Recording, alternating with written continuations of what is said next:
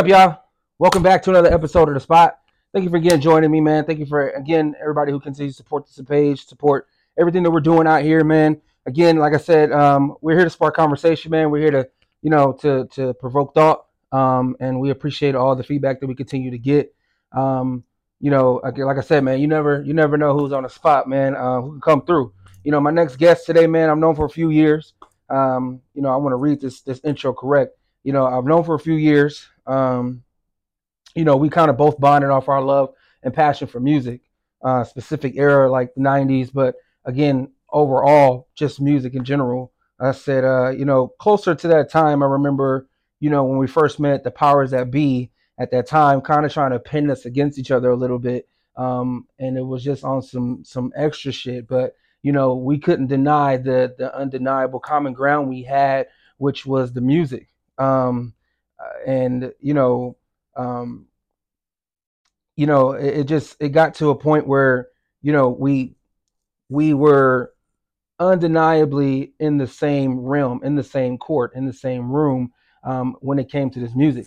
And he's a devoted husband, he's a father, he's an entrepreneur, and he's my favorite DJ. I like to say. I thought I knew this thing we call hip hop. I thought I had this shit all the way down. Like I didn't think really nobody was really deeper than me when it came to this shit and when it came to this musical shit. But my brother, his musical rolodex is super deep. He invited me over to his set, at his spot, one time, and I was starting to put my collection together, and I'm telling you, this man set up, put my shit all the way to shame when I when I stepped into his realm and his world, man. And it was dope just to see that element and see him in his element and see him in his world, man. Ladies and gentlemen, thank you. I'd like to welcome my guest, Mr. Ike Check. Come on in, brother. Welcome to the spot, man. Thank you for joining me, my brother. You dig what I'm saying? So welcome, man. Looking good, man. What's going on with you, man? Same old.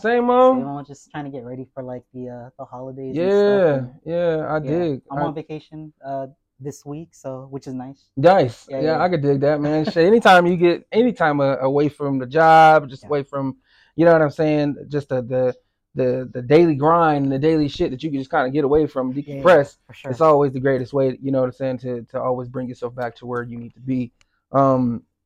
So tell us where you from, man. Tell the world who don't know you, man. Where you from, man? What's your neck of the woods, man? So I was born in Lakewood. Growing up, I grew up in Carson, California. Right off of Avalon. Moved over to Temecula.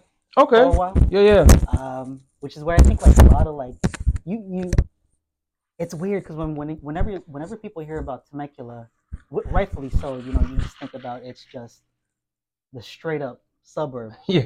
Right. Like right. So total, Republican stronghold, majority white community and stuff. And so I grew up there when there was really, nothing, Okay. There was a bunch of like housing tracts at the time that were being built. A lot of the time, it was just straight up just dirt, compounds just to build houses on. Right. So a bunch of neighborhood kids at the time, because literally like there was nothing there. There was probably like a post office and then a gas station and then just like this like new plaza that was being built. And I think it was like I want to say like it was like an Albertson or something like that. Okay. So you was there during the ground building and you saw. It actually wasn't even called Temecula then. It was actually called Rancho California. No shit. Yeah. Okay. So, bunch of like dirt compounds. I think where we were at was probably one of like the housing tracts that were just kind of just being built there. Okay. And so I don't know how the hell my dad and my uncle found this place, but they found it. And so my uncle, first and foremost, was the one that wanted to move out there. And so my dad followed. Right. And so you would meet kids, in the neighborhood and, out of like these dirt compounds and stuff, we started building like, bike jumps and shit like that. And I started meeting, more and more people. Right. I started hanging out with like, at the time, there was just a bunch of people that were kind of just moving into the spot. So it was just a mix of people. Right. You know, Right. you had, some black families that were coming in, um, Asian families, not primarily Filipino, but like one of like my good homeboys that I grew up with out there. He's a Vietnamese dude Okay. named Tone, who ended up being like a sponsored skateboarder No out there shit. and shit. Yeah, That's we what's still up. talk, and we're still close, to this day. Um, Mexican families that came Mm-hmm. in, so there was like a hot pot of like people that were just moving over there, and I didn't really realize this up until you get older. But I think because of that melting pot, it shaped a lot of the things I was influenced in. Right. Because it was easy. Like if you were from Carson, like if I was still there, it was a big gang thing back Right. Right. then, Right. Of right? course. Yeah. Huge gang thing. Especially with Filipinos against Filipinos, Mm-hmm. blacks against blacks, blacks Mm-hmm. against Latinos, Mm-hmm. Islanders against Filipino, like that Yeah. whole Right. thing. Right. Right. And so, Back in those times, yeah, race was really like it was a really big thing yeah, yeah, yeah. to be down with your own, Oh and yeah, then yeah, you know what I'm saying. yeah, Like back then, it wasn't really like a whole like segregated different union that they have now. So I get yeah. what you mean. Back in the 90s and stuff like that, it was huge. And that was a dangerous time Yeah, of too. course, of It was a course. really, really dangerous Yeah, time because, like, you know, when you were from gang culture back then, I mean, that was gang culture. you were really in it. Oh yeah, You were dude. really in Yeah, it. yeah. There was no like associating, No, not and, at and it all, was man. a lot of times you had to be in it, Oh yeah, depending on yeah, the neighborhood you yeah, was in. yeah, Coming in and out, I mean, that was your survival. You know yeah. what I'm saying? That was the way you Definitely, survived. dude. How you got back home Definitely, safe. You dig what I'm definitely, saying? dude. Yeah, So that was huge back then. yeah. That was huge. And then So and the community, the neighborhood that you were in, they they pretty much took you in, right, right? Like, so if you were a part of that neighborhood, you belonged to that neighborhood, and so you have to get back to that right, neighborhood, of right? course. And so everybody knew that, Mm-hmm. right? But just very different from now. Very different from now. How Right. everything is, um, everything's very very general, like the whole social media thing Mm-hmm. and this and that. That was just a different time coming up, and so I think that's one of the reasons why my folks they wanted to move, Mm-hmm. was because they knew that there was a chance that if we were still in that Right. area, you know, Potentially, yeah, you could, potentially I would have gotten into a gang, or I would Mm-hmm. have been, just some knucklehead, Mm-hmm.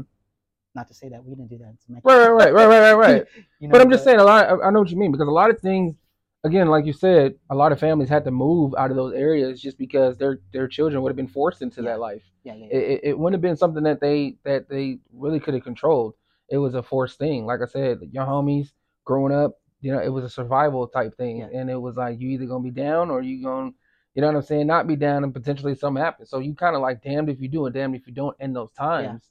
And it's unfortunate a lot of brothers and sisters got killed out there, just having to be down out of survival, not even wanting to be. yeah, You dig what I'm yeah. saying? So yeah, man, I I can mean, if imagine. anything, man, that's like it does force you, to grow up really, really quick, It's crazy, ain't it? Yeah, Think about the average kid right now that's your age back then. That like I said, I get a lot of feedback where people think I'm like bashing kids and shit like that, but it's just a generational gap. it Could you is. imagine your kids at that age having to deal with that kind of It shit or is. deal with the kind of shit that we dealt Yeah. with?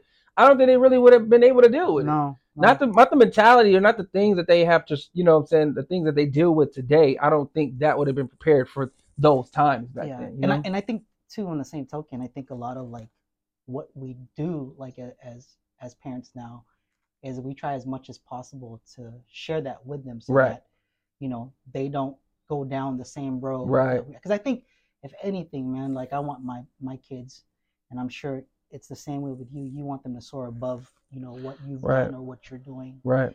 um but I guess that being said, it's like, even though, like, I did escape like that part of my parents not wanting me to get into that, like a little bit Mm-hmm. of it kind of just follows you. And so, Right. you know talk about growing up fast. Me and my wife, you know we did start a family young. I think I was, what, 21, I think, Mm-hmm. when we had Kea. And so she's 22 now, in nursing school. Wow, Yeah, that's amazing, yeah, bro. man. Yeah, my oldest boy, Jonah, he's going to school for hospitality. He's Nice. he's 19. Micah, he just started driving not too long ago, 16. And I remember I seen we it. got the little one, Ezra, Right. that's 6, and he's walking and talking and Yeah, little playing. man. He's got a little personality on him. Yeah. I've seen Just like your pictures and stuff, yeah, man. just like with your family too, man. Everybody's different. Yeah, man. Everybody, yeah, man. You remember when I had, you know what I'm saying? You know, I told you when we first met, obviously I had my oldest, but, I had babies and stuff like that. And it's just crazy of how you see your offspring just kind of grow and, what you didn't want for them and what you're able to protect them from now and give to them and kind of give them the gems. The thing goes back in the day, our parents was always working. Yeah. Our parents were always out, yeah. always trying to survive and always trying to bring in. It's a little bit different than what we live now. Yeah. We're a little bit more involved in our kids' life. And quite frankly, we kind of have to be, given the social society that we, that we have to just be forced to live in now. Yeah. You have to watch your kids a little bit closer now. You have to watch, the way of the world because they have so much access to things so much faster than what we did. Dude. You dig what I'm saying? They can access everything with the click of a thumb. You know what I'm saying? We had to go find, you know what I'm saying? We go find places to, you know what I'm saying? Remember, I was reading that the other day. Somebody said, if you grew up if you're a 70s, 80s, and 70s or 80s baby, you walked miles to places with no problems. True. You got around with no cell phones. True. You got around with, and it was that's just kind of what we did. You know what I'm saying? I remember going, rent movies and stuff like that on our bikes and just traveling and stuff like that. But now I don't like my daughter going to, you know what I'm saying? Walk the dog up the street, bro. It's scary. It's so funny, man. We were talking about that at work actually just like a few weeks ago about how it used to be so easy for us. Like we used to, go to school, come home, finish your home. I used to want to rush through my homework. Right, of course. Because I wanted to go out and go outside, right? And you just left. Right.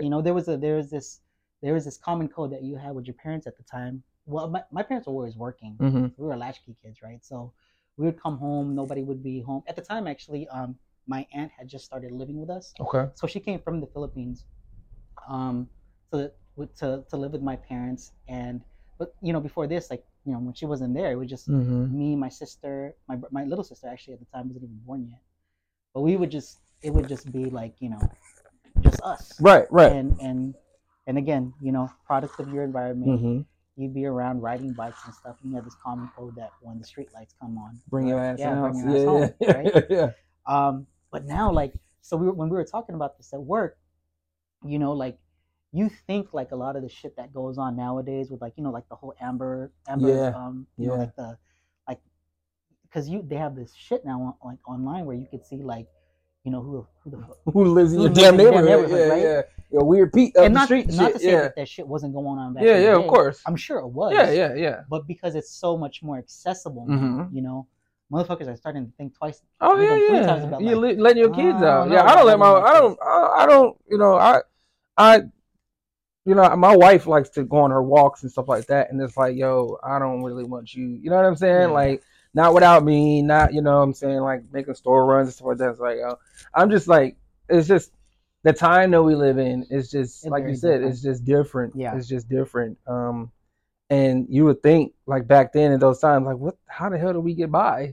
You know what I'm saying? Without these, because my wife, they got this thing called on Apple, I think it's called, 360 something, where you can watch your kids, or saying you just said there's something on your phone, they'll track where they are. Yeah. And I've seen they had the little things, the air tags, put them in their shoes, on their backpacks. Dude, that's some crazy shit, it's the craziest shit ever, bro. That's the scary shit, dog. So, my neighbor actually, it was so funny, man. Her son started driving a couple years ago. He's a little bit older, he's probably the same age as my daughter. Right. And so I hear her in the driveway telling her son, Mateo, please make sure that when you watch your driving, right, because I know how fast you're going. And so he takes off, not even listening, and I'm in the driveway laughing, and I was like, how do you know how fast he was going? Right. She goes, I put this tracker on his car. Oh shit, you see what I'm saying? It's this kind of shit, bro. That shows how fast he was going, and I was like, God damn, man. All that shit that we used to be into, bro. I would have had our asses beat. Oh my God. Bro, dude. come on, man. Come on, man. Hell no, man. I would never want my parents to know what the hell we used to get into back in the day. Hell no. And some over here laughing. I was like, this dude, 22 years old. Right. You got a tracker on his car. Right. But that's to show you the maturity of these kids now, the maturity of an average 24-year-old. We'll get into that later on, but think of Tupac. Tupac died at 25. This motherfucker lived the entire life going, what I'm saying, dealing with so many different things before 25. What's an average 25-year-old right now? I wouldn't trust them to I can't. You know what I'm saying? I'm not saying all, but I'm saying the vast majority of these the underage group, the 20s and 25s and teenagers now, it's just different. Very It's different. just different. It's just different, man. It's Very just different, different, dude. man. So how was it? I know you say you got like I said, you're a father. You got 4 kids, right? Mm-hmm. 4 kids. Oldest is a girl. Mm-hmm. 3 younger boys. Man, how was that growing up, man? 'Cause I got 3 girls.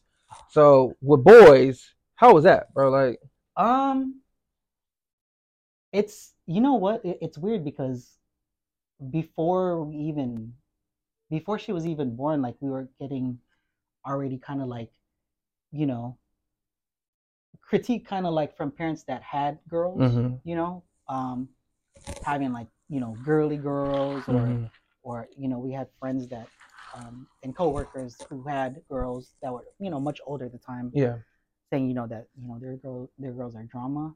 I honestly I can't. She's been a blessing, honestly. mm-hmm, absolutely. She's a good girl. She she wasn't really too girly growing up. Okay, She was more of like a nerd, more okay, of like yeah.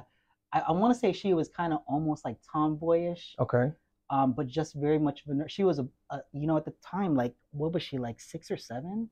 Like she was into like bugs and animals, and she was okay. going through like Yeah, that yeah, yeah. That stage. little face.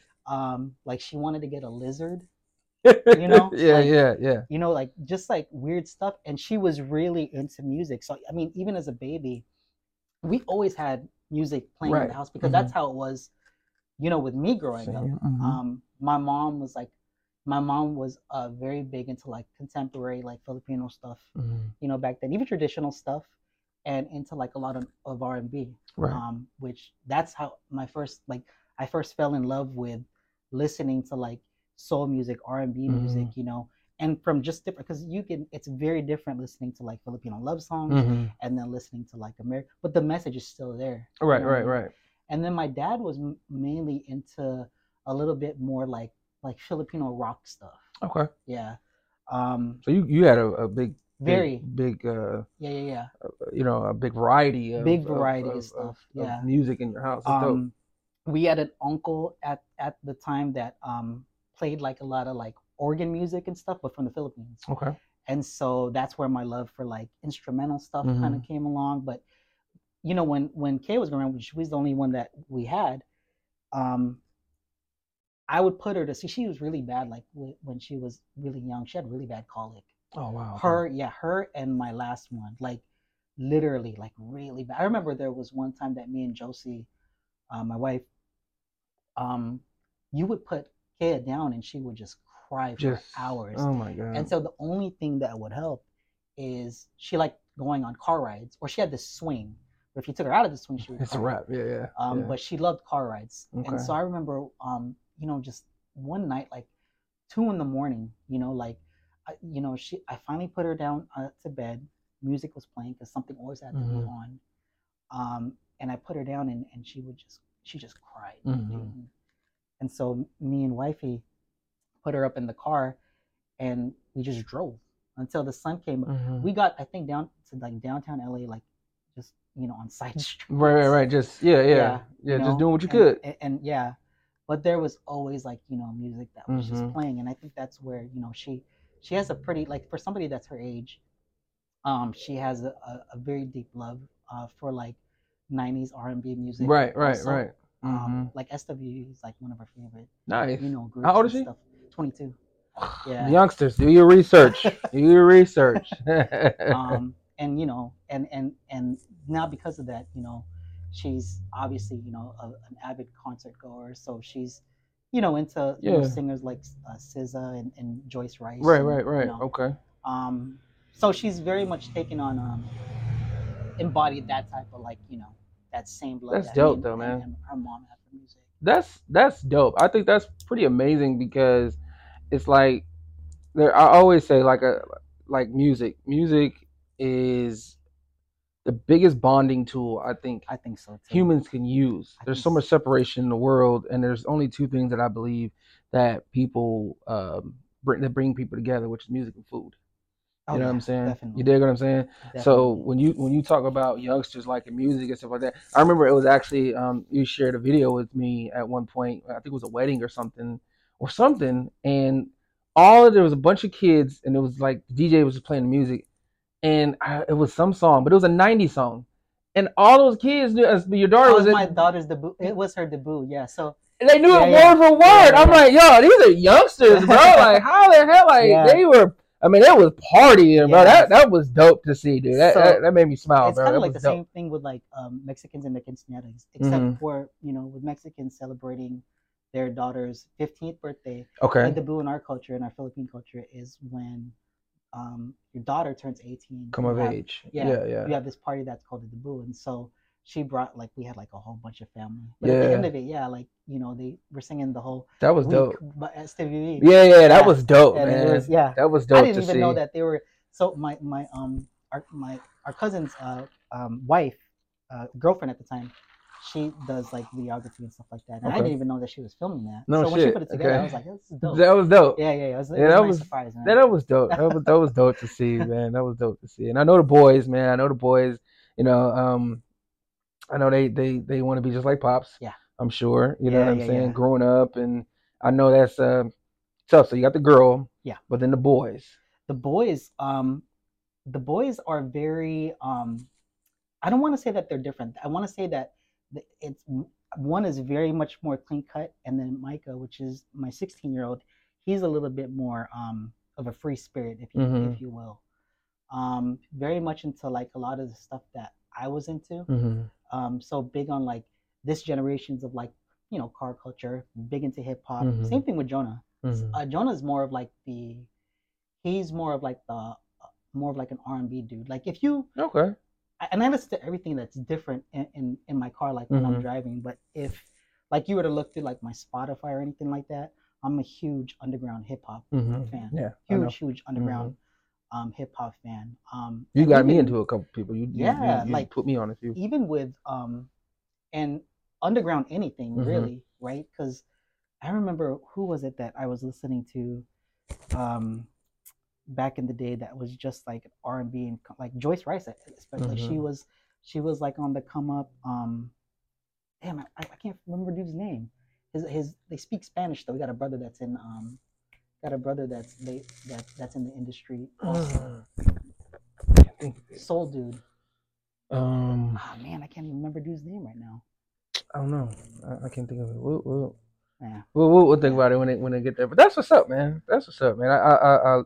It's dope to have a family who kind of protects in the things that you like and kind of protects into the music that you like. Like you said, you always kept music on around your kids. yeah, It's the same thing with me. My the babies, you know what I'm saying, especially my oldest, it's funny that she knows a lot of the songs that I put on. So I don't really I like to say I don't really listen to a lot of things past 2010. You know what I'm saying? Like I don't really listen to that kind of stuff, but yeah. if I put on like old school Ludacris, or I put on, I have stuff from Ludacris to Tina Marie Oh, I love to Tina to Marie. to Oof. to Sade Oh, I love to Sade. Outcast to like out that is my, you know what I'm saying? Like my Spotify list is kind of like Oh, I all love over the Sade, place. dude. Yeah, yeah, and That's like one of those that's one of those things where I purposely will go online to see whether or not she's announced that she's gonna go on tour again. and she has not yet. Yeah, not yet. I've been Oh looking for Lord, dude. years. Yeah, The last time she went on tour, she did Coachella. yeah. And my homeboy was there, and he had to go. And I'm like, Oh dude, man. man, I wish I'd been on a fly on the damn floor Mm. at that damn show, bro. Like she don't pop out, bro. She Nah. don't pop out for shit. Yeah, yeah, yeah. And you just gotta catch her when she can. But again, she don't pop out, bro. Like Dude. I have to see her. That's like I told my wife. That's one of my bucket lists. We actually went to Amoeba on my birthday this year, and I was looking for any albums I could find on her. They had nothing. Nothing. The Nothing. only album they had was Nothing. like her greatest hits. Yeah. But I wanted Yeah, yeah, yeah, yeah, specific yeah, yeah, yeah, albums. yeah, for sure, dude. But I'm like, I just take what I For can sure. get, bro. So I just got it. I picked it up, and man, I just love it. It just brings me to you get that certain rush of dopamine when you Yo, bring you back dude, to the definitely, man. times back. You Yeah, know yeah, what I'm yeah. saying, when you was a And it's kid like or. anytime like a Sade joint comes Yeah. on, it's like, damn. Yeah, man. It bring, you know what I'm saying? That just it That'd be just dope if brings she it to came them back times. Oh yeah, touring. man. And then She she's don't like 20, 30 minutes right, right, away. right. Oh yeah. Like Lauryn Hill. Right, right.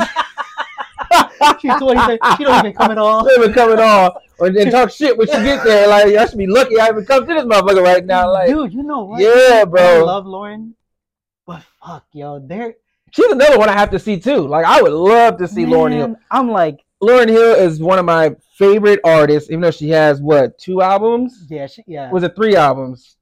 Is it 3? Is the introduction to Lauryn Hill, right? Mm-hmm. And then she had the Miseducation. live album. Yeah. Miseducation of Lauryn Hill. Excuse me. Miseducation of Lauryn Hill. Then she had the live album. I think was there one more? I want to say. I think she did another. She did another one with a Wasn't it a collab with one of the Marley? I think kids? it was. Yeah. She was with, yeah. That's an old man, right? Yeah, one of them. Yeah, one of them was old man. I know that. You know, I love her, dude, but dude, this self entitlement bullshit. Like, yeah. People are paying some money. Yeah. You know, and it's time wise, bro. I've been to a show. I've left when I remember it was a point where we had to. We were at the Summer Breeze Fest and Guy was coming out. I wanted to see Guy so bad. I wanted to see Guy so bad. Folks came out like an hour later, and we was like, "Yo, we gotta go. We got our kid." You know what I'm saying? Like, we had to go, but you know, we went back the next day, and you know, people was like, "Yo, the show was dope." I'm like, "You motherfuckers, man!" Like, so I mean, I hate it. I hate it when you get these people who, you know, feel entitled, like they just, you know, peasants. You know, the crazy thing about it too. Okay, so there was a video of her that she came out. I forgot. I don't know where the show was at. But she basically came on stage and addressed her being late. And she said, "You should be lucky I'm even." I heard her say that. I'm even out here. So, and the person that was taking the video was kind of bigging her up. Right, and I'm right. Why are you supporting that? Right. Supporting. You know, I was like, that's crazy. Yeah, you have when you have fans, man. You have to. These are people who pay your bills. Yeah. At the end of the day, I've always said that. You know, you always have to be, you know, pro fans. You can't be just on some like, oh, you know what I'm saying? Who is this and who is that? These ain't, you know, these ain't this. And, you know, it's funny you say that. This is a whole other thing, but when you get to entitlement, and this brings up this whole, you saw the Milli Vanilli. I did, yeah. Okay. Yeah. I was insulted. It wasn't even had shit to do with me. But after they won that Grammy, and Paul McCartney, we're talking about Paul McCartney, the Beatles. Yeah. You know what I'm saying? Yeah. Prolifically one of the greatest bands that has ever graced music. We're talking about Paul McCartney, one of the greatest writers, composers. Paul McCartney. These motherfuckers said, "Who is Paul McCartney? I ain't got time for him." After he wanted to congratulate them after winning a bogus ass damn Grammy, man. I couldn't believe that shit. We were sitting there watching like, are you kidding me? And it's just, you know, you know, this old saying, you get too big for your britches. You know what I'm saying? You get too big for your britches back in then. You just, you know, artists, you know, I just wish they would really just like appreciate their fans and just appreciate people more. You know, when this entitlement shit comes in, man, that's when you kind of lose authenticity. You know what I'm saying? When it comes to, you know, your validation, I think your validation is what your fans make you. Yeah. And you know, people not gonna want to fuck with you if you act like that with them. You know what I'm saying? Like, you act like you too good. You know my KRS-One story. I told you about that shit a long time ago. I don't really ride with that dude like that, just because it was just. Yeah, I've heard. Yeah. I told you about that shit, bro. Like, yeah, man.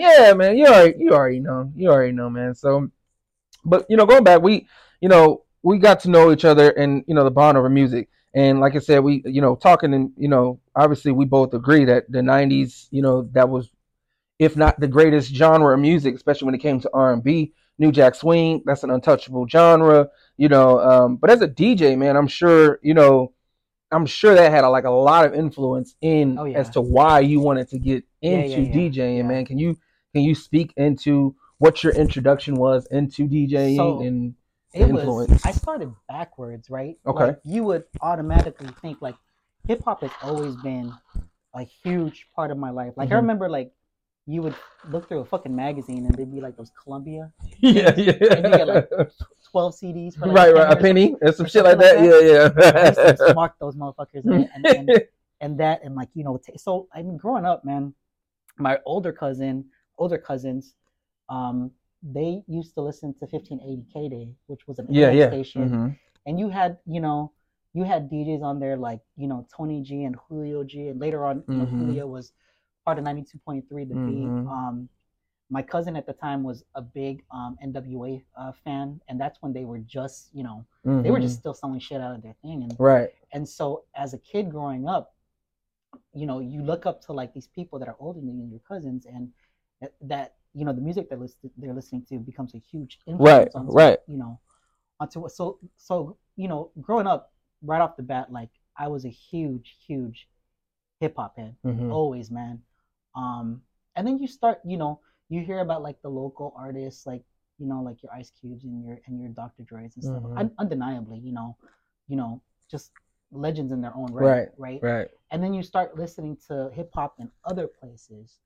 And when I found, New York hip hop, oh my god, dude! Right. Right. It was I know that's a huge thing with you as huge, far as New York hip huge hop. thing, dude. Like, and then listening to stuff from like the South, from like the Midwest, and then just all around the world, right? And so I embodied all of that. But how I first started getting into DJing was there was a dude that I think I was a freshman at the time, maybe younger than that, 8th grade, maybe, yeah, 8th grade. And there used to be this guy named Eric who he was he was in high school, but he had like all like the dope DJ gear, right? And so we went over to his house one time, and that was my first dose of seeing what a DJ does, right? And so he started scratching, like Transformer scratches, just like, and it was dope. And I remember thinking to myself, like, fuck, this is dope. Like, I want to learn how to do that shit, Yeah. And my dad at the time, he had they used to sell like these little stereo systems. It used to be like a tape deck, like it used to be like a tape deck. Yeah, it's a tape deck, 2 speakers on the side, a receiver, yeah, 2 speakers on and the then side, turntable at the top. Yeah, yep. I know exactly what you mean. Yep. and the turntable was shit. Right. It was a belt drive turntable, but like lighter than shit, dude. Had a real fucked up. Right. Yeah, oh yeah. And then when you try to scratch on it, it just skips. Yeah. But I found a way to scratch manipulate on it. That shit. Yeah. I didn't have any mixer or anything like that at all. And then that's when I started kind of buying records. Okay. So there was like a Indian family, the only damn Indian family in Temecula at the time, and they had a garage sale, and they had Indian records. Oh shit. And so I was like, oh, this is dope. Yeah. So they didn't care, like, right? Yeah. And like looking back at it now, I'm sure they would have wanted to keep it, but they had maybe about 20 records. And I used to save. I'm the kind of kid that when my parents gave me lunch money for school, I wouldn't even buy lunch. Oh shit. Yeah, I would save that shit and go to warehouse. No shit. Yeah, and buy records. Old school warehouse. Yeah, old school warehouse. Yeah. At the time, like they had a record section, and I would just go and buy just records, or tapes or whatever. Right. And so I remember this kid's name is Vic Agnihotri, Indian dude. They were the only Indian family there. I asked to buy all of the records. No shit. And so the mom comes down. She goes, "What are you gonna do with these?" And I go, "I just want to listen to them, but I want to listen to all of them. I want to keep them." And she gave them to me for like $3 for everything. No shit. So I took it with me, and I would listen to it, and I would listen to music like in all of its entirety. And one thing about me too is like I can nerd out on stuff like that. So I always read like the liner notes to see, who it was produced by, who played what instrument, who had what credits on there. Yeah. Because I think that's very important. And of course. And then you get stuck reading these things, and like it just stays with you, right? Right. Back then you couldn't Google. No. There was no Googling. And the sad thing about it too, like you can Google it now, and there won't even you still won't be a lot of shit. Weird. Yeah. But yeah, so that combined with like seeing this dude in high school scratch, and then listening to like music from like in another continent, everything started kind of come like full circle for me, right? But I was a big Elements kind of hip hop dude. Scratching was by far like almost like another language to me. It was like this way. So when my dad's belt drive turntable broke, you broke it. Yeah. Okay. Me these friends who I'm still friends now. It's like my DJ group. We were all like in high school, freshmen, Right. or sophomores at the time. We all came. There was this another kid that we went to high school with, named Ventura, and he had belt drive turntables, and he was selling a realistic mixer. It didn't even have a crossfader. No It was just shit. all up faders. This is like the shit that you got like at Radio Shack back in Right, the right, day. right, right. And so he was selling that whole setup he gave it to us for $80. So there was six of us, and we all came up with like Split 10, that 20 shit. Yeah, bucks or yeah, yeah. whatever. And we said to each other, "Oh, we'll keep it one week at somebody's house, the next week in another." And so that's what we did. Right, right. Um, and then we would just go to each other's house, and we'd be up to like 2 or 3 in the morning, even on school nights, dude. No shit. Just like scratching, Learning yeah, and trying to learn the craft. yeah, dude. Yeah, yeah. And so we started, listening to dudes like um, like Cutmaster Swift, Cool Herc, uh, you know, even Jam Master Jay. There were even dude Jazzy Jeff was another one. Huge, He's yeah. huge pioneer with stuff back in the day. He's like, especially with the Transformer scratch. There was just so many DJs that we learned from, but more locally, like or in Cali, we would listen to like the Invisible Scratch Pickles, which was Qbert, Mixmaster Mike, Shortcut, and then later on, D Styles and Yoga Frog. The Beat Junkies are like that's one of my favorite crews of all time because they embodied and they're from this area. Yeah. But they embodied like a lot of like the hip hop culture. I remember hearing about Beat Junkies when I was a teenager. Yeah.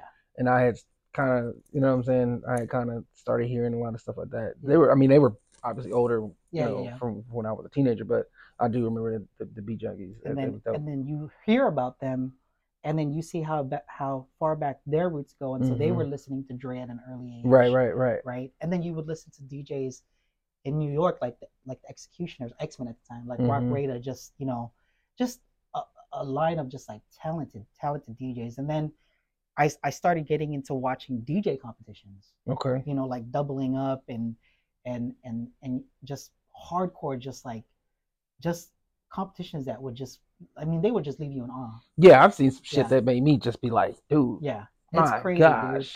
Dude. They behind their back. Oh they're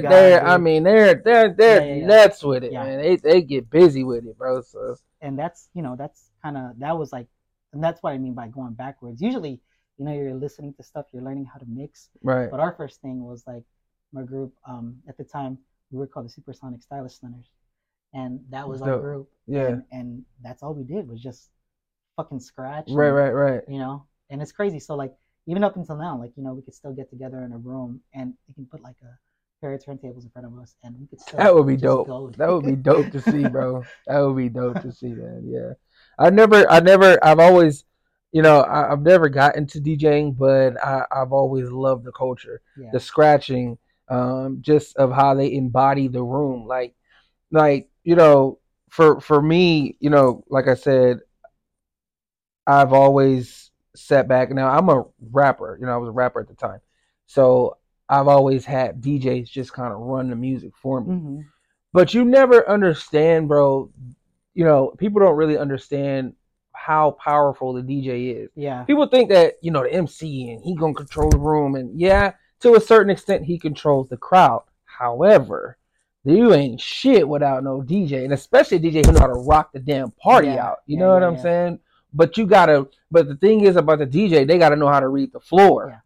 Know the mood, know when it's time to turn up, know when it's time to turn down, know when it's time to kind of phase it out and kind of getting back into the show of things. They're the entire, you know what I'm saying? I think a lot of people kind of get that twisted a little bit, as far as that goes. Have you ever had an experience with any artist or anything like that? That it just kind of was like. I have. And there was like a big drop off. Like I've worked with several MCs that really didn't understand that. Right. And so there was never really like, I don't want to say a connection. I think it's just we were just on two different paths. Right. Okay. And so a lot of the times, like whenever I was making music, like it was almost kind of like how you were saying, like you have to kind of like learn how to like read the crowd. I was making like a lot of music for MCs, but I was like, man, fuck this, I gotta make music. Right. Of course. Right. And it was a lot more personable. It was a lot more meaningful. but yeah, one of my favorite DJ groups of all time is Gangstar. Yeah, Um, shout out to and Gangstar. Yeah, yeah, and DJ Premier and is one of my favorite producers primo of man. all time. Another one of my favorite groups who's actually from LA is Dilated Peoples. And Babu is their Dilated DJ. People's shit, Yeah, bro. and I mean, talk that was about that like was some shit, man. That's um, one of my favorites. our science from Dilated always says the backbone of hip hop is the DJ, Of course. right? And I think see I can get really deep on this too because I think that a lot of the times too that it it's just we kind of weren't being our own voice for ourselves. Um, Instead, like I see this too, like with people that DJ nowadays, especially if they have like a regular and and and and they're not getting paid what they should be getting paid, and they're having to dumb down their worth in order to make a buck. It's kind of sad, dude, honestly, because there's a lot of dope DJs out there that deserve to get the praise that they're getting. Right. But I think in general, it's like that's what, unfortunately, like nowadays, dude, that's kind of like it's happened to hip hop, right? Like Yeah. it's almost like the powers that be is like they're taking it for they're trying to like bleed it dry for like everything like Yeah, that. I So mean, it's a lot of things are money grabs. yeah, A lot yeah, of yeah, things are yeah, money grabs, and a lot of people are not. They're not looking for authenticity anymore, and that's what takes the substance out of it. yeah. You know what I'm saying? And I think you can ruin an entire culture when you always put money Oh yeah, into it. yeah, yeah. When you put money and then you bring power and then you bring different things like that, you ruin the culture. And especially people, I like to call them culture vultures, who are just button pressers, DJs. They're not really real DJs. And a lot of them don't even make the music that's behind. Yeah, They're just the yeah, face yeah, of it. You yeah. know what I'm saying? I don't want to call people out, but you got producers, like Khaled and like all these, just different people who call themselves DJs. They're not really I mean, they're DJs. They come from the DJ world, but they don't really Yeah, produce. You know what I'm yeah. saying? What it is that they put out and shit like that, because again, there's a lot of money behind it, and you know what I'm And saying? not to say that there isn't, you just have to search Yeah, more yeah, for it. yeah, yeah, You yeah, know, yeah. It's out there. You yeah, just it's out have to there. You you just just have have to, to search for yeah, it. you just got to do We're your we're we're simply talking about industry. yes, You yes, know what I'm yes, saying? absolutely. Yeah, Type shit. You know what yeah, I'm saying? Industry type shit, which kind of again takes the yeah, authenticity yeah, and the yeah, yeah. substance out of the Yeah, original form I and the mean, foundation of the love of it. there's just like, I mean, nowadays, like hip hop is very different. Oh yeah, Um, I talk about that you shit all know, the time. oh yeah. I mean, there's still dudes that are, new school cats that like I'll listen to, like that got some pretty dope stuff. And a lot of the times, man, I'm just listening to like fucking like whatever, like Right, worldly music right, shit, right, right, right. like No, you sent me some shit when you was listening to it, and I'm like, what is this shit? But I'm like, when I put it on the loudspeaker, I'm like, this shit is dope, bro. Like this shit, like I said, man, your Rolodex is deep, bro. You yeah, opened my eyes to a lot of shit that I didn't even realize, just the sounds and different things like that. So I mean, as a producer, what particular do you have any particular like? What first of all, let me ask you this. Let me ask you this. Sampling. I remember back then when like Kanye came in and he would mm, sample a lot of things and he mm, got a lot of flack for it. But I mm. think Kanye is one of the greatest Oh, producers that same, has ever yeah, yeah, yeah. touched Same here, dude. a studio, Yeah. has ever got into a studio, has ever, put music together. What was your thoughts on sampling? Like what are your thoughts on sampling? You know, um, one of the rushes for me, like especially like so, this could be something just like totally random, Mm-hmm. but like back in the day, I remember just you didn't know who the fuck the artist was. Right, right, You right. would just for whatever reason you would just run across the record like you just picked it up for whatever reason, Mm-hmm. had a dope cover, there was something that you were feeling about it, Right, so you right, buy right. it not knowing that there was a sample on it, Yeah, yeah. and you would play it and you're like, oh shit, Right. this is a This sample is for this and from. that. And it just brings, I think even still like now, even like if I'm buying something and I hear something, it brings back that feeling. Mm-hmm. I'm not against it at all. Yeah, yeah. I think if you're doing it creatively, that's why I love Pete Rock and I love Premiere, is because they have such a different take on Mm-hmm. sampling, and even just these new producers. Mm-hmm. Now, Alchemist for he's been in the game for a long time, Shit. but he is That's a he is bad fucking motherfucker amazing, right dude. there. But I mean, Alchemist is a bad you motherfucker. listen to shit like Yay, right? And he does like, you know, Through the Wire. Mm-hmm. Obviously, it's a Shaka Khan Shaka sound, Khan record. but it's a dope ass Mm-hmm. Shaka Yeah, Khan. yeah, Like how he of does course. that, Yeah, yeah. right? And you can't deny like that's fucking dope. Yeah, of You know course, what I of mean? course. I mean, Like, you listen to a lot of the old school Dre records, and like yeah, you go back, just go back and listen. Just go back and listen to Snoop, Doggy Style, yeah, Dre, yeah, Chronic, yeah, Daz Dillinger, and all the Dog Pound and all that kind of stuff. All that stuff was sampled. yeah, That stuff was records from the '60s and '70s and yeah. '80s. So they were sampling, a lot of the stuff that they did back then, and it was like when we watched the Defiant Ones. Yeah, yeah, yeah, yeah, yeah, When Dre did yeah, that Marvin, oh my God, and then he just isolated the vocals, and he had the drums over here, and he had the highs over here, and it's like, the technology now is fuck, bro, like, and that was when Dre had a deep record collection back then. Actually, it's funny, dude, because if you look back at the Chronic, the first one, or this no, maybe it might be the second one, but at the back of the album cover is just him and Hitman, and there's just a shitload of records, right. That and it just and he listed. had that Yeah, shit back yeah, then. yeah. But like the technology now is crazy because now Right.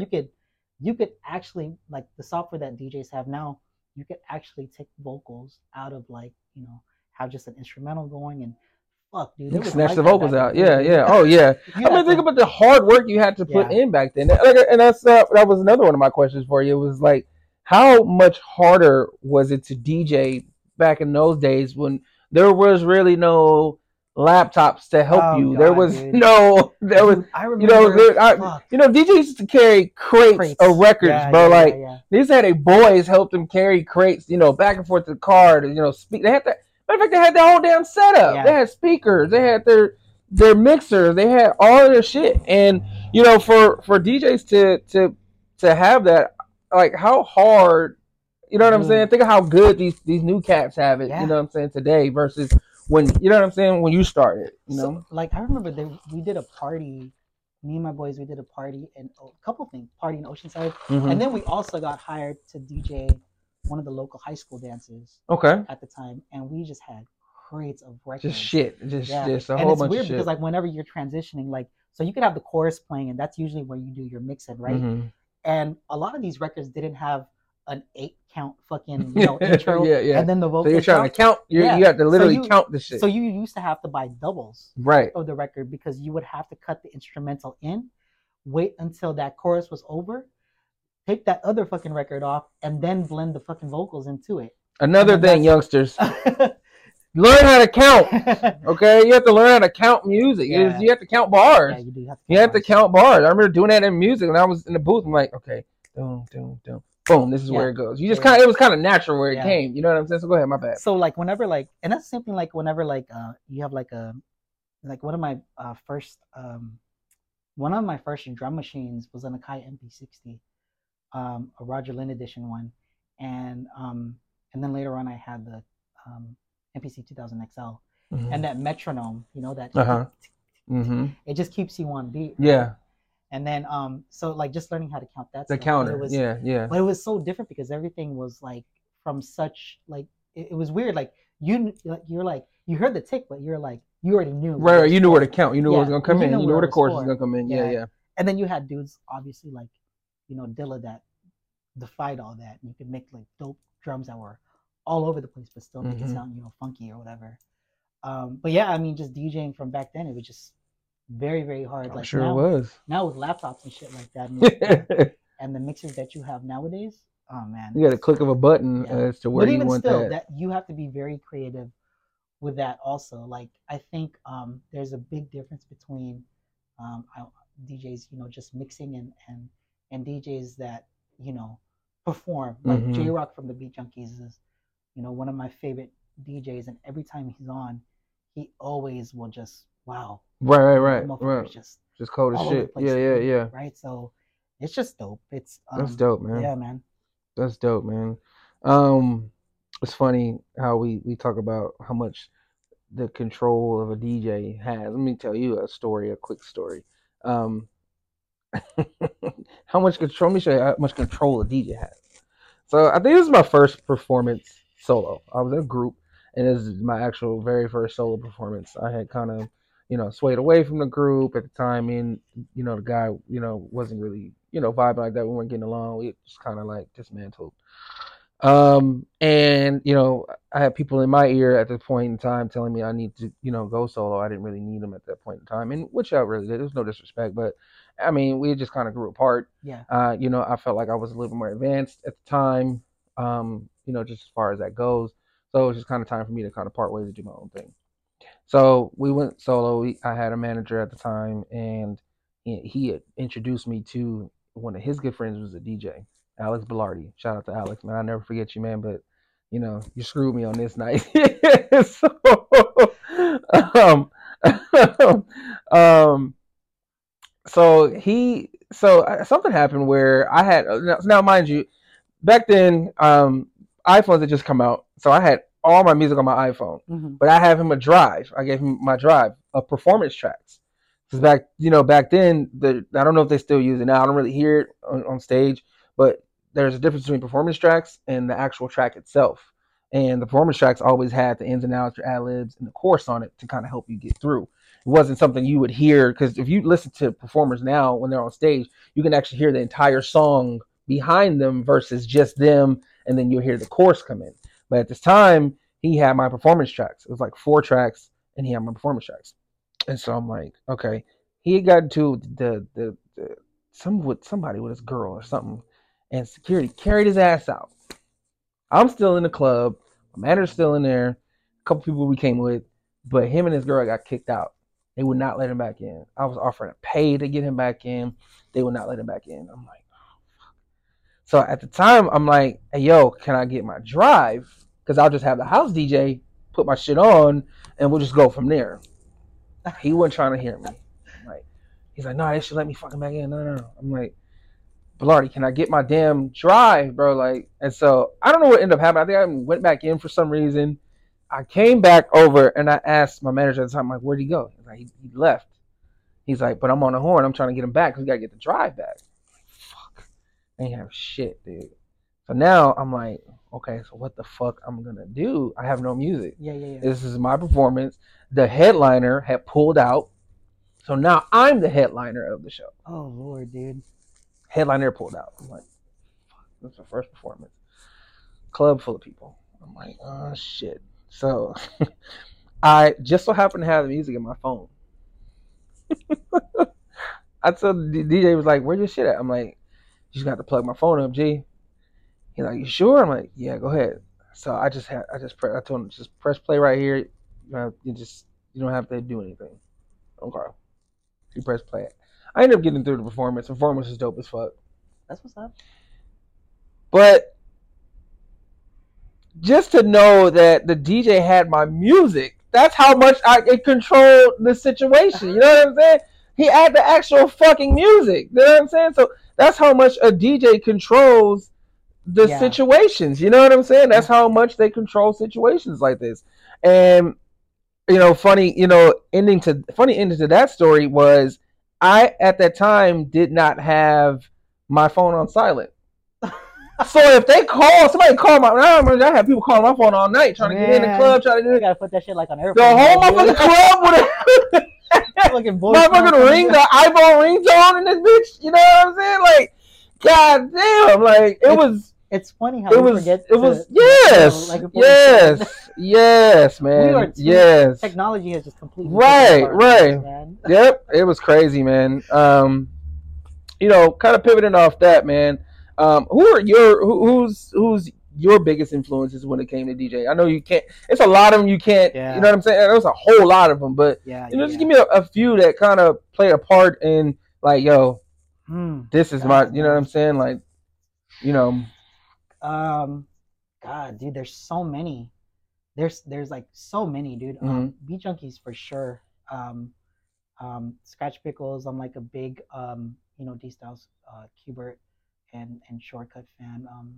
But Melody and Babs and J Rock, they're just I've always looked up, and I've always tried to embody like the same type of, especially with the Junkies, man, because they were just so well-rounded. Yeah. Such well-rounded DJs.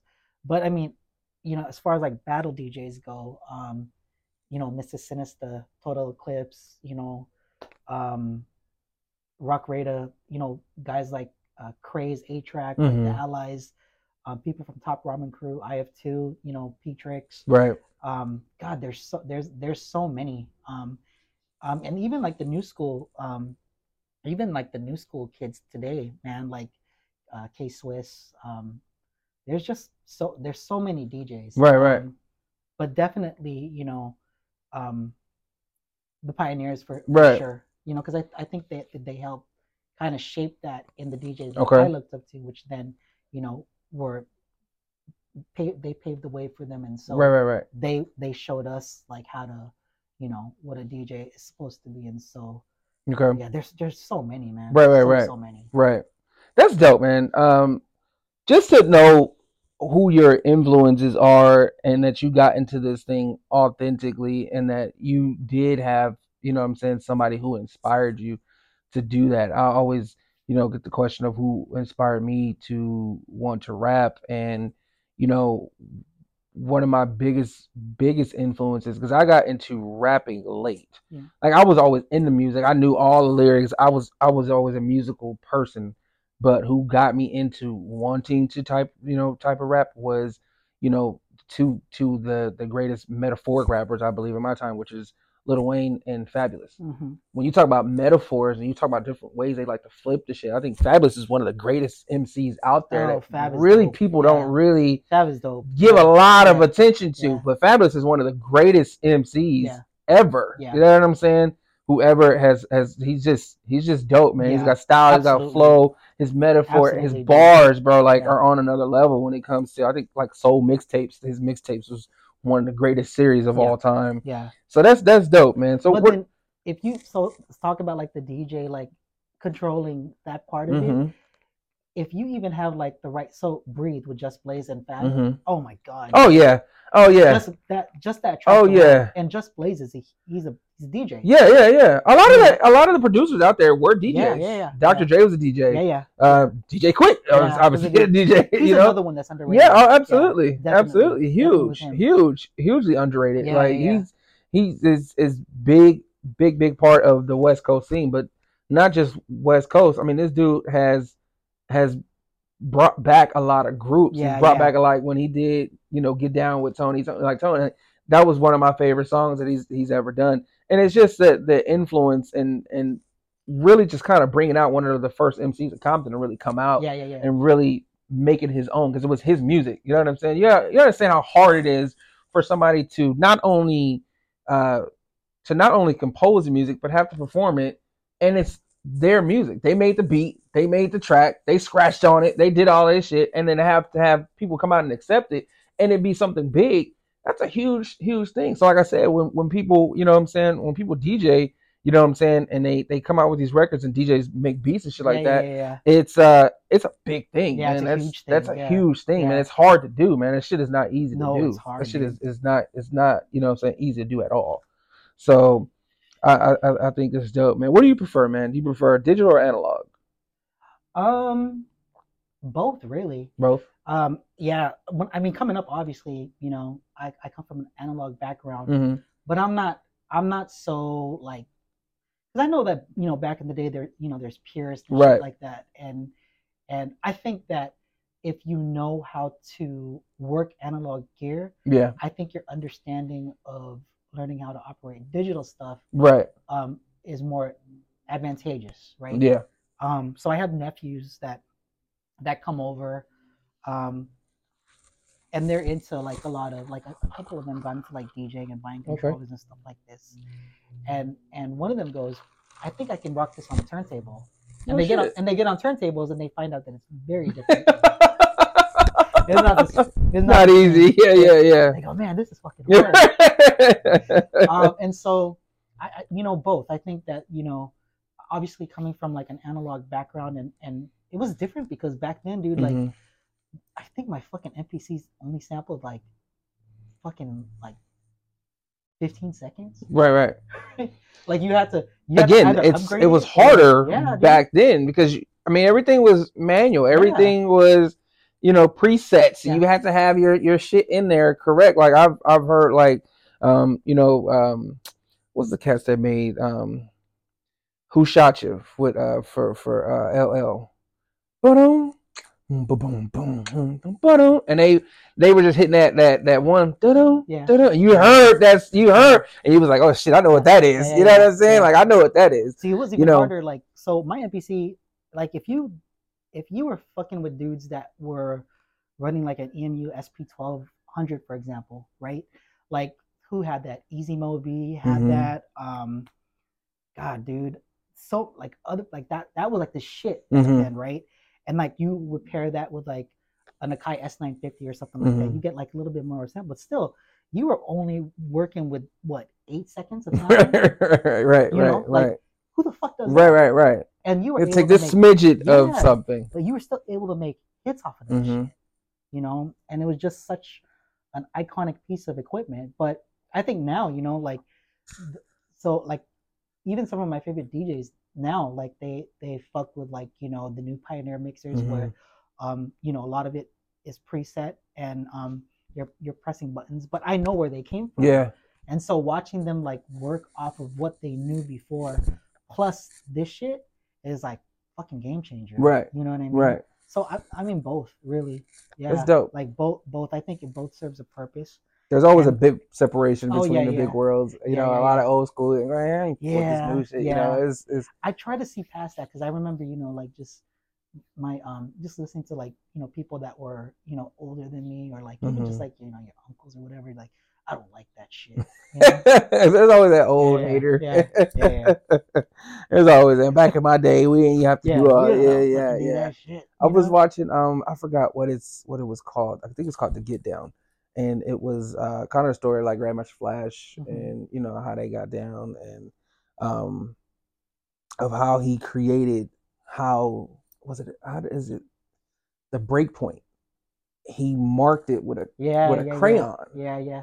And it was like, that's how I remember where the break point is. You know what I'm saying? So you're listening to it on one side, and then it's like, okay, I'm gonna, you know what I'm saying? Yeah, dude. But that's an art, bro. Like that shit's hard, dude. Nowadays, dude, you could just you're so basically Serato is like the platform that a lot of these DJs are using, right? And I mean, in its own right, it's come very, very far. Right. It's a very good piece of equipment, but you're just, you know, you're just marking you basically where it at the is press of a button. It's right there. But you can look through like my battle records, my hip hop records, man. You got fucking stickers and all that shit up on there. Because we didn't have right. What was your go-to battle record? Oh God, dude. Probably Toasted Marshmallow Breaks by the Scratch Pickles or Super Duck Breaks by Babu. Okay. There were so many. Yeah. Gambling Pete was another one by Melody that I used to use a lot. Anything from D Styles. Okay. You know, but those were always like the ones that I mean up until now, like until now I always scratch with them. Right. You know? Yeah. So that's dope. Yeah. That's dope. Going back to samples, what's your ultimate sample? If you had one sample to use, I really thought about this. What would your sample be? I know, because again, like I told you, ladies and gentlemen, when I went to this man's house, I mean, he's got vinyls for your mama's vinyls. Like they're fucking everywhere, man. I mean, it's so organized, and I'm like, dude, I'm like, how the hell do you know what you even have in here? Yeah. I mean, it's so many, but the setup is beautiful. But like for what, you know what I'm saying? Like that's very hard. That's that's tough. But what? Okay, so give me your favorite sample. I think probably the one that stands out to me the most is Apache by Incredible Bongo Band. Ooh, yeah, I know that one. Yeah. I know that one. Yeah, I know that one. And only just because, like, once you hear it, you know. Yeah, you know exactly what it is. Yeah. But I mean, it could be like that's just like probably the most iconic one for me. Okay. But I mean, it could be anywhere from like I know James, like a lot of James Brown shit. Yeah, like, dude. Yeah. At one point, man, I was collecting so much funk and R&B and soul stuff. That's all I was collecting, you know. But definitely Incredible Bongo Band, Apache. Right. You know, I think by far, I don't even.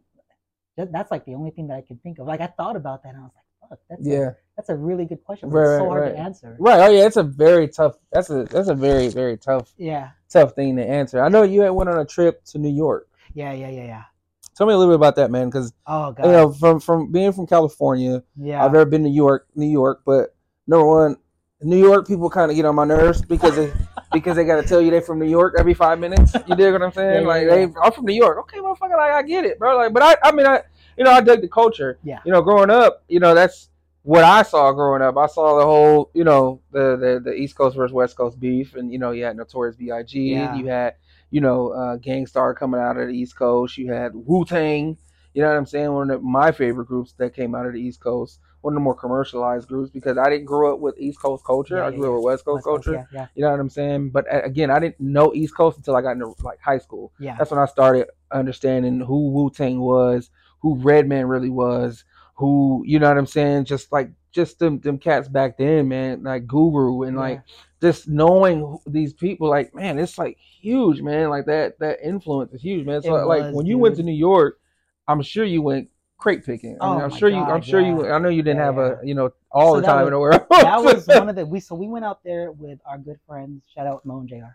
And my wife's. It was we were there for probably about a week, a couple days. But that was like one for the soul. Right? Yeah, for sure. You know, because I mean, I know that we talked back in the day, and you know my love for, like, you know, East Coast hip hop. But that was really, really one for the soul. Right. Know? Being like in the subways and going to Shaolin, like Shaolin, on Staten Island, yeah, where, taking a ferry, dude, yeah, that's dope. Where Wu-Tang was from, that's dope as shit. That was like, that was just like a deep, like, soul rush, right? Because they're not anywhere from. Don't get me wrong. Correct me if I'm wrong. They're not anywhere close to New York, right? No. There's nowhere near New York. It's like their own world. Like their own world. Yeah, that's dope. So shit. That was dope as fuck when I found that out, right? So to put that into perspective, it was just like kind of like how that kind of ties back. Nobody fucking goes to Temecula. right. It's his own world, though. It's his own world, but that's where I learned a lot of this stuff. Right. And so you learn about these, you know, these dudes from Staten Island that came out with End of the 36, and you're just like, RZA would just fucking amazing. Oh my god, man! Amazing, one of the greatest producers ever, man. Dude, like one of the greatest producers have ever touched. When I first heard Cream and Can It All Be So Simple? My gosh, man! Like, just amazing music, dude. Right? And so that shit stays with you forever. Yeah. You know what I mean? And just to be where it all kind of started.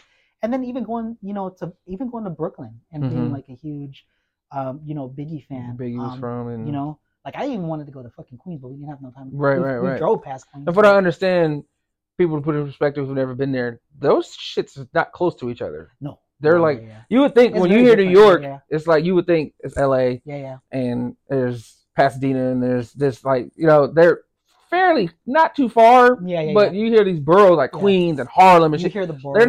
They're not close to each other. Like they're like, it's weird. You know, like I've worked with, you know, a couple of people that come from New York, and just talking to people that come from New York, and I can understand, like, the culture there is very, you know, rightfully so. Like, you can see why that is such a huge influence, right? Then they come to Cali and they stay because too damn cold in New York and shit. it was cold in the motherfucker there, but yeah, that was like one for the soul right there, like, for sure. That's dope. And so I had a chance to go digging at one of the spots out there, and I mean, I tell you, man, I could have been at that record store for hours. Yeah, I'm sure you could have. And just talking to the owner there, like, me and him, like, we were already talking. You know, music shit. You know, they can kind of tell you when you're not from there. Yeah. The motherfuckers getting kind of sniff out of California. Like, we were talking about, like, we were talking about oh god, like, there was a drum piece from David Axelrod.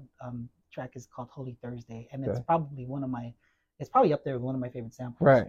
But I was talking to the owner about this, and he goes, "Oh man, you like David Axelrod?" And so he started, like, bringing up a whole bunch of stuff, and I was like, "Yeah, man, David Axelrod was another dude that helped produce a couple tracks for Ernie Ford, Tennessee Ernie Ford." Okay.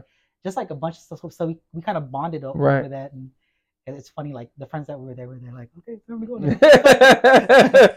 Usually, but you just straight, like, you straight up, you straight up part of the culture. So you stay there for hours in your world and shit. Yeah. That's dope, man. That's dope. So a while back, I remember I asked on my Instagram, you know, can we really trust these dude cats with hip hop?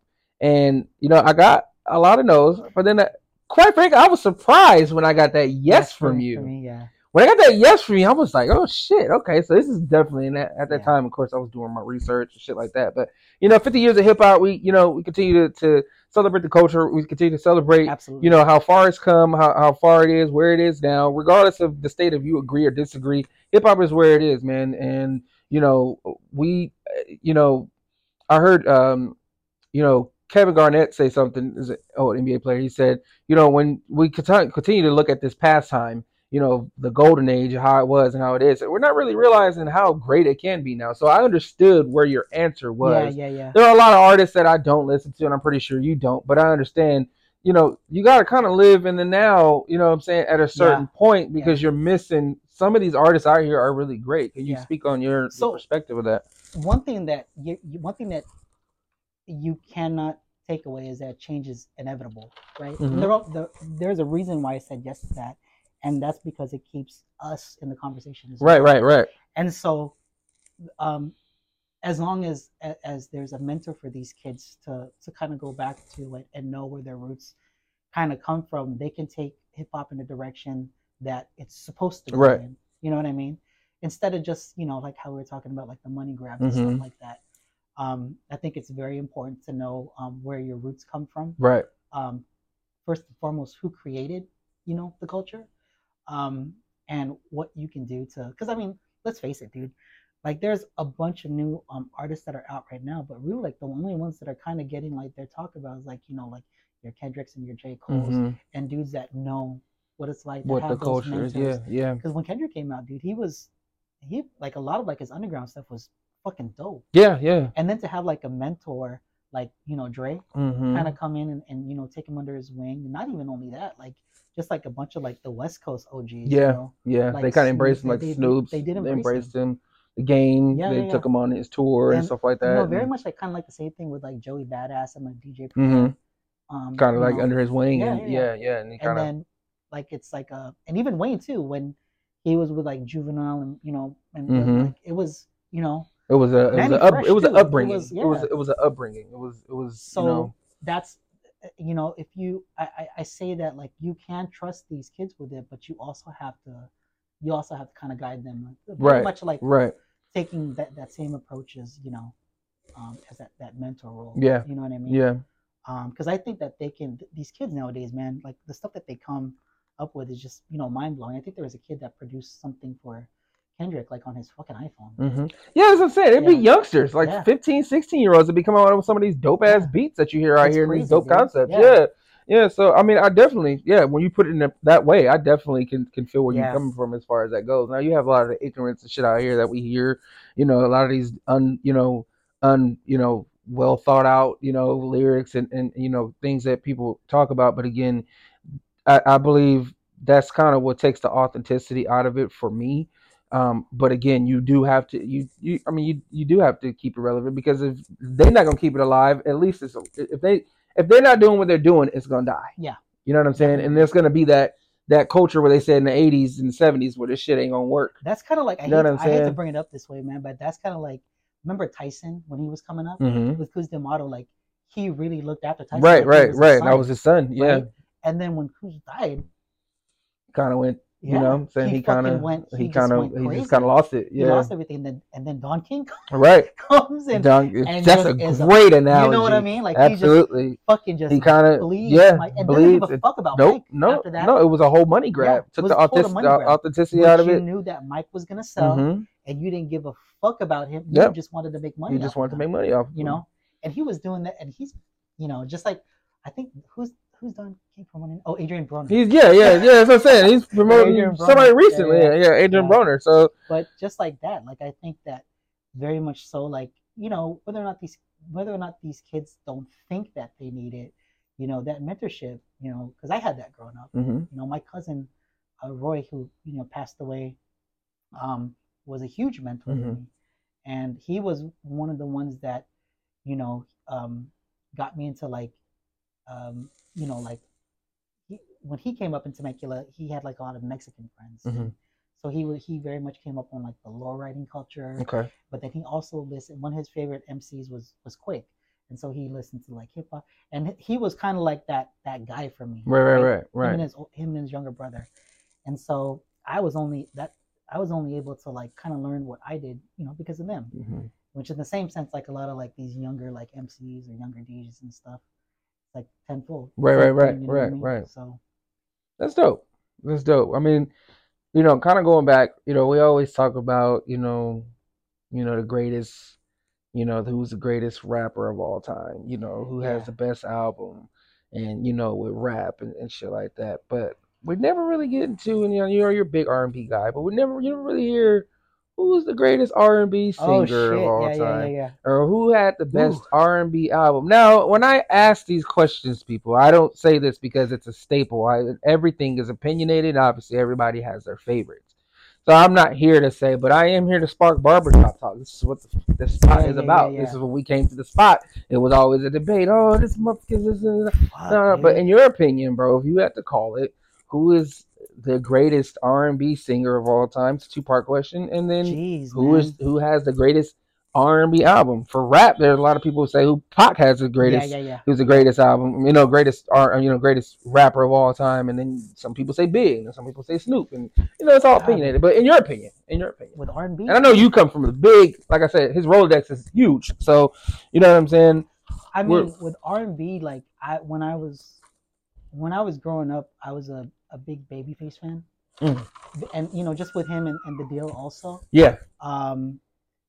God, dude, like, I think probably because he probably just doesn't get he gets the recognition obviously that he deserves, but like, dude, honestly, it'd be like either him or Teddy Riley. Yeah. But I mean, even that, like, even like the more popular fan base, I was a big Michael fan. Like, Yeah. But I mean, Babyface just has his hands in so many different artists, right? But shit, dude, like that was like one of the things too. Like growing up, if it wasn't rap music, like R&B was such a big part of it. Also, like I remember my mom was a nurse, but she would get ready going to work and she'd be playing Whitney Houston, or or some shit. But I mean, it was just, you knew how deep it was because, like, so a lot of people forget them too. There's a bunch of these like the junior sales of R&B, like the Jets. Yeah. Like, right, and they were just Samoan family. Right. You know what I'm saying? So that, God, dude, that there's just so many people to name. Also, I think just because of Babyface's body of work, who he's produced for and what projects he was a part of. I would definitely say that he's definitely up there. Yeah, he was on so much that I didn't even realize. Like I want to say maybe, what was it, like even like maybe 2-3 months ago, I was listening. I don't know what got me on to listening Madonna, but he wrote "Take a Bow" from Madonna. I didn't even know that. I didn't even know that, and I was looking through the credits, and I'm like, Babyface wrote this shit. He came up with everything, and you know what I'm saying. Like Babyface wrote this shit, so you know what I'm saying. So it's crazy.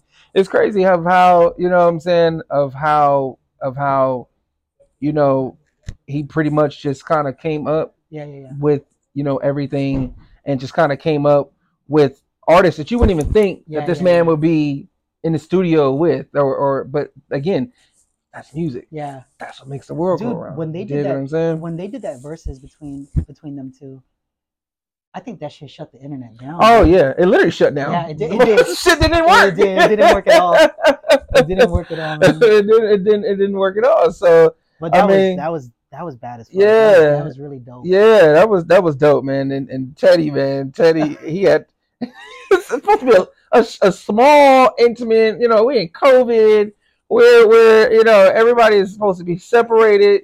Babyface is cool. He got the sexy vibe with the candles and shit. He looked like he had a smoker's jacket. Right. Teddy got a whole damn band behind him. He performed, all this shit. I'm like, God damn, bro. I mean, it's a show. It's a show. I mean, that's what it was. Like you said, when you said Teddy and you said Baby, you talk about, one or two of the greatest prolific artists of all time. Yeah, you know what I'm saying? Of all time, man. So that's dope, man. So, I'm gonna flip it on you a little bit. Okay. You know, mental. This is November, and this probably won't come out in November at this point in time. But I like to always focus on men's mental health. It's no secret that I deal with anxiety. I've told you this before. I deal with Mm-hmm. anxiety. Mm-hmm. I do with a lot of things that a lot of men just kind of go through just on a daily basis. Just being a family man, being a working man, being a provider. And I'm not saying that women don't go through it, but a lot of things that are placed on men's shoulders, just societal views, just from a society view, systemic, staples that we put on ourselves and what society puts on us. It's a lot, and it's a lot for for a man to have to sustain this type of shit, given the life that we live now. It's a lot different than what it was back then. We were just providers back then. We went out and worked and we brought home the bacon and the wife cooked the bacon. But now, it's we live in a different world. Yeah. We live in Yeah. a different Yeah. world. We have to sustain a lot. So, what is your outlet, man, doing this? I mean, you got the kids, you got the Oh wife, you man. got you got to, you do your things on the side. Like, how do you Yeah. It sustain just seems yourself, bro? like Like, it just like when the kids were younger, it was almost like you don't even know how you're going through the day because you're just so damn busy, okay, right?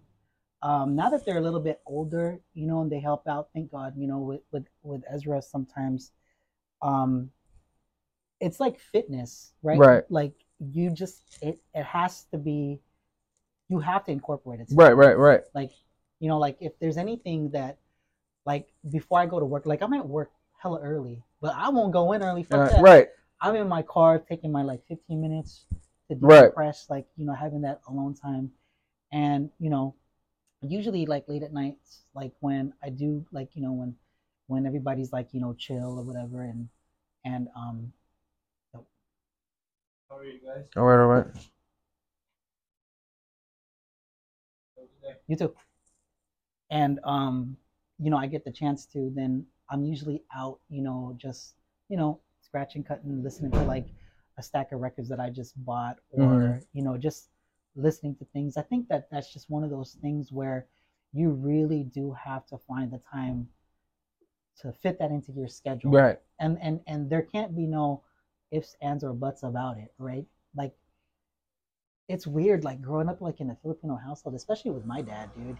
My dad was, still is, very hard headed, Mm-hmm. and there was no talk about mental health, right? Because if you talked about it, then for whatever reason, the thinking was that you were weak in some way, and I don't think that that's something that we should approach. Like It's a nowadays, like, systemic thing that yeah, it's society it's puts on very, you. Back then it yeah, was. back then it was, Right, right, right. like, because they talk about that shit Mm-hmm. like all the time. Like I remember being a kid, and when you would turn on the TV back in the day, because back in the day you just had channels 2 to 13, Right, right? right. And so there was Yeah. a lot of commercials with, like, back in the day there used to be a bunch more outlets as far as like mental hospitals go, because Mm-hmm. they played that shit Right, right. on TV. There was like a lot of PSAs. Yeah, There's a there lot of was, PSAs. dude. There's a lot of PSAs for drugs. There's a lot of PSAs for There mental was, health, man. and you don't get that now. Yeah, dude, You like don't the see that fucking now. eggs on drugs, like, Right, right, right. This is yeah, your this is your brain. brain, This is your your brain brain on on drugs, drugs. right?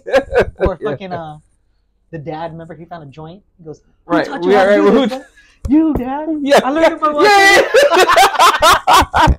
The Right? depressing ass Yeah, commercials, man. man. Yeah, bro. That's And it. and Yeah, and there was bro. a lot of PSA for that, but then for whatever reason, dude, there's been a drop off on that, Yeah, and there's been a absolutely. lot of, closures of a lot of mental facilities. Mm-hmm. Not as much resources for that, Resource. I was gonna say that and you too. could totally tell.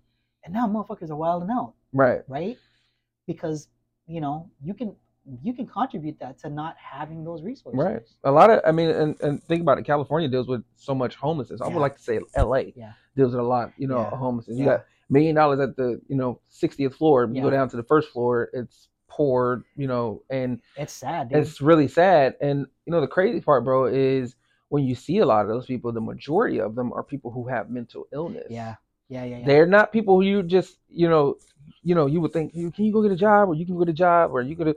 These people are mentally ill. Mhm. They're not looking. This is normal to them. Yeah. Yeah. Yeah. This is the way they. I mean, they do. They have built homes out there. They have toilets, and they have Yeah. washing machines, and they have TVs. It's the entire setup that they have out there, and a lot of it, one of the biggest things that is heartbreaking to me is how we treat, American vets.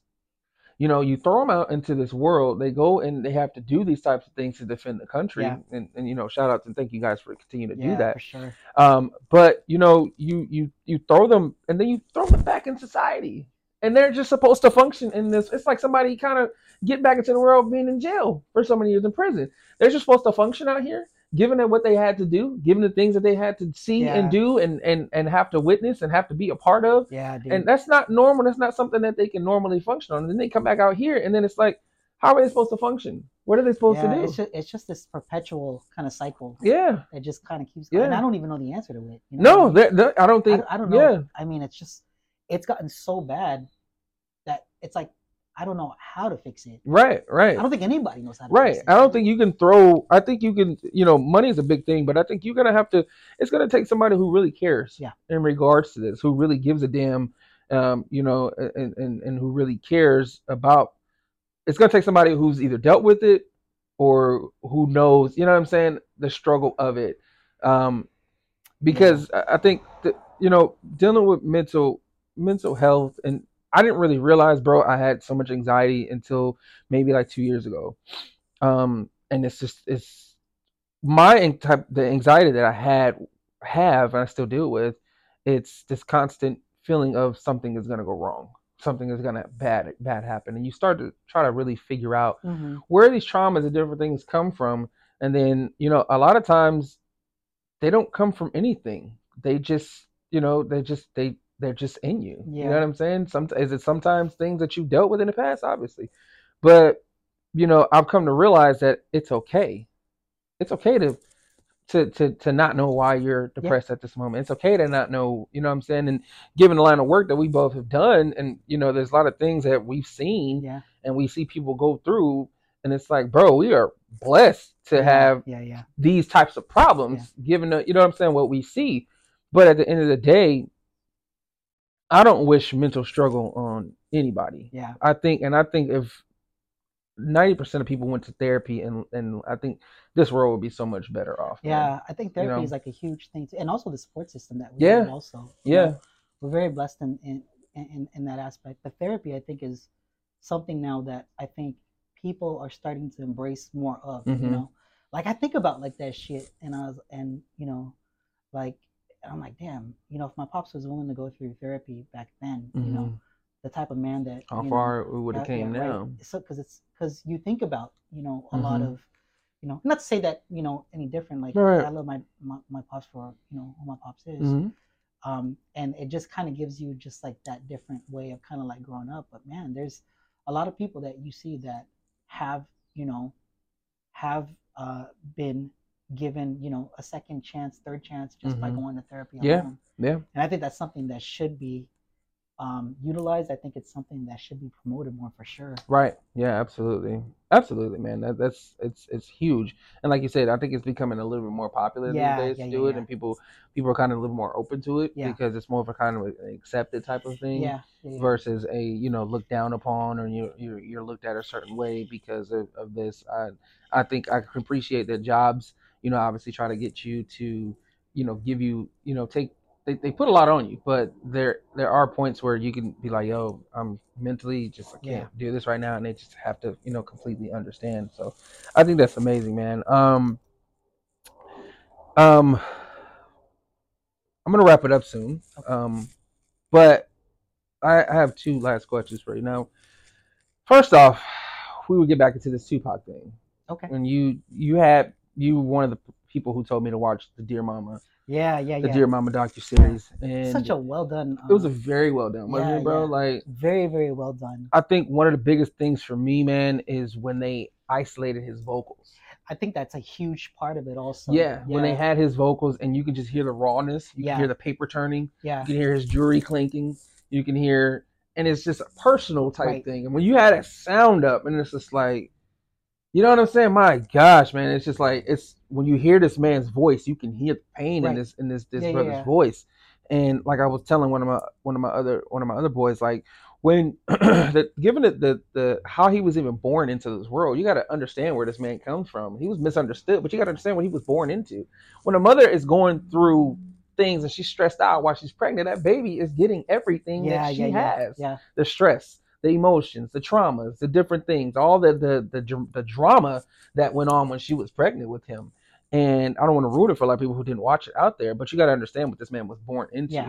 He was born basically in jail. Yeah. So this man was born in captivity. He was born locked down. He was born in a system that was ran against him. So when you come out, you're gonna have anger naturally. You're gonna be, he's, you know what I'm saying? He's born into stress. Yeah. So think about when somebody dies at 25 years old, of what they had to go through. What was your perspective on that, So man? one of the things that right off the bat that I noticed, like when they filmed it, is how they intertwined Afeni's like trial and Pac's That was trial. amazing, right? Right. So that was dope. How they were able to keep throughout that whole documentary bond between mother and son, because that was so important. Right. But singling out his vote, because I'm like, man, who better to tell a story than yourself? Right. About yourself than you.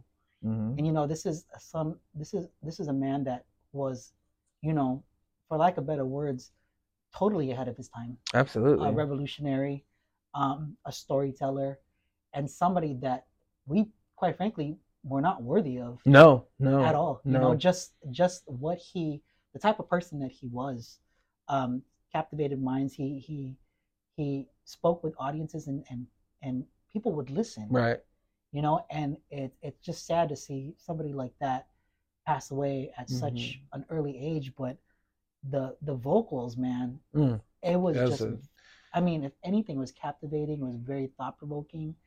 But that's like the only thing. Like, so when they did that, and I'm like, damn, like really, who honestly better to tell a story about themselves than you, than that person, right? So it was different because Hulu did a Dilla one also, and it was a good documentary too, but you didn't hear a lot from Dilla. Yeah, no, you didn't hear a lot. Intros. I didn't know a lot about Dilla until until he passed away. Yeah, I didn't hear too much about. You Dilla. had like a lot of people speaking for him.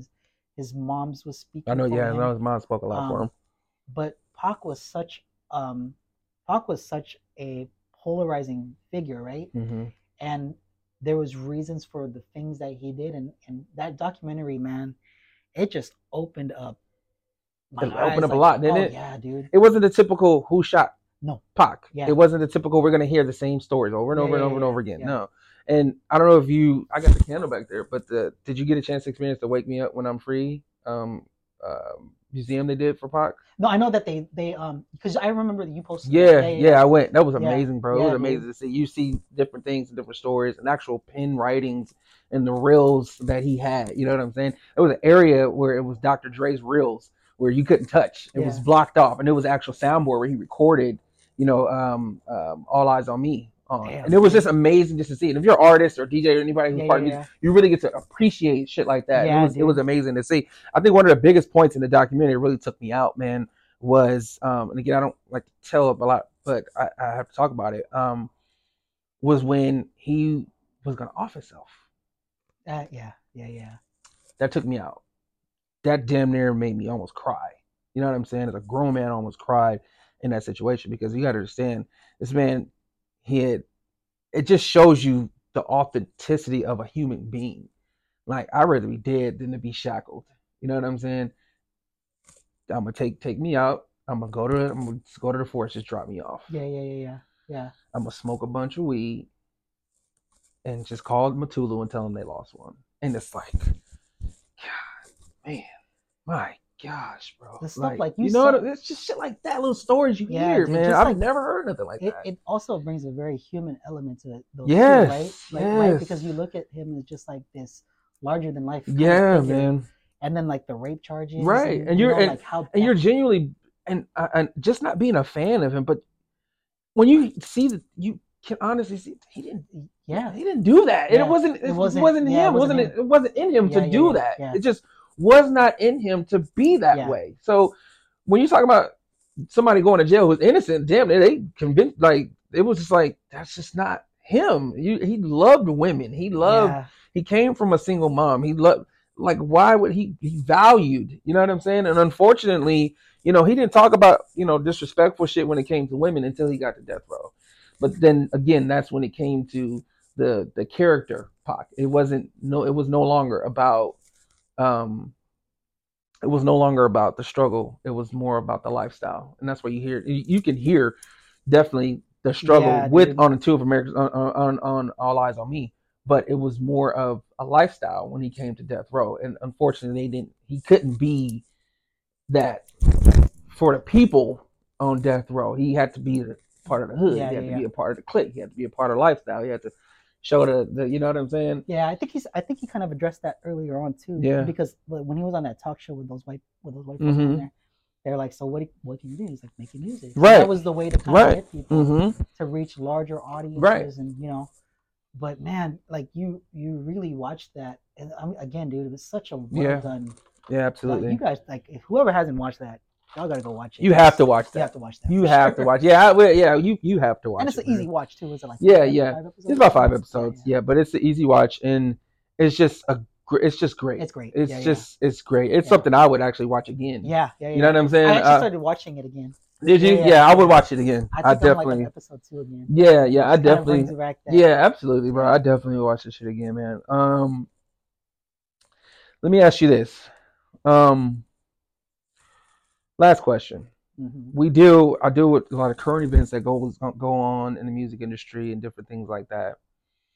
You have the R. Kellys, you have you know, and they like to point it towards music artists, Uh huh. and I think it sucks because you have a lot of these older artists like Elvis, and a lot of Yeah, yeah, these yeah, people who did things with underage children yeah, that yeah, didn't yeah, really get the light back yeah. then, and I think it really didn't get it, and it was hid because the color of their skin, you know.